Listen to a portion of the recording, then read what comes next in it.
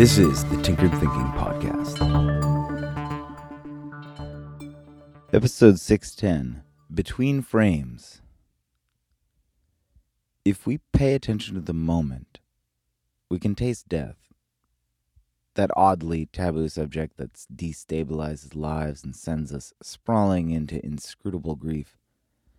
Inscrutable in that something or someone can seem so close, and yet the most distant, unseen star in the farthest edge of the universe is still closer to us, in the moment, than someone who is frozen in memory.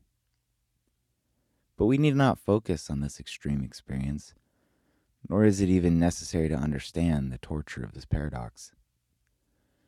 We need only try to pin down the very moment, right now, as we experience it, to understand loss. Whether you are reading these words or listening to them, the very moment you have spent with them is dying off, molting into an irretrievable form that you have somehow been pushed beyond. Loss is always with us in this way. We are constantly experiencing it by virtue of the fact that the moment is arising in the first place. The petals of the future unfurl as the moment curls back to die.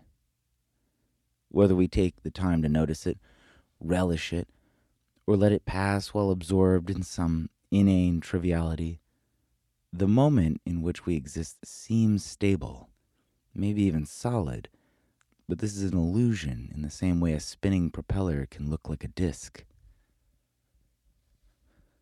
The moment we experience is changing so rapidly, evolving into the next with such an unrelenting pace, with no discernible difference between now and the next, that we mistake the consistency of change for a consistency of being.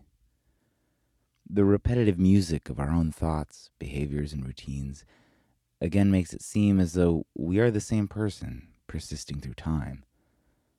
But we are constantly changing with the moment, though both are subtle enough in this never-ending switch that we can't quite land the arrow between the film frames.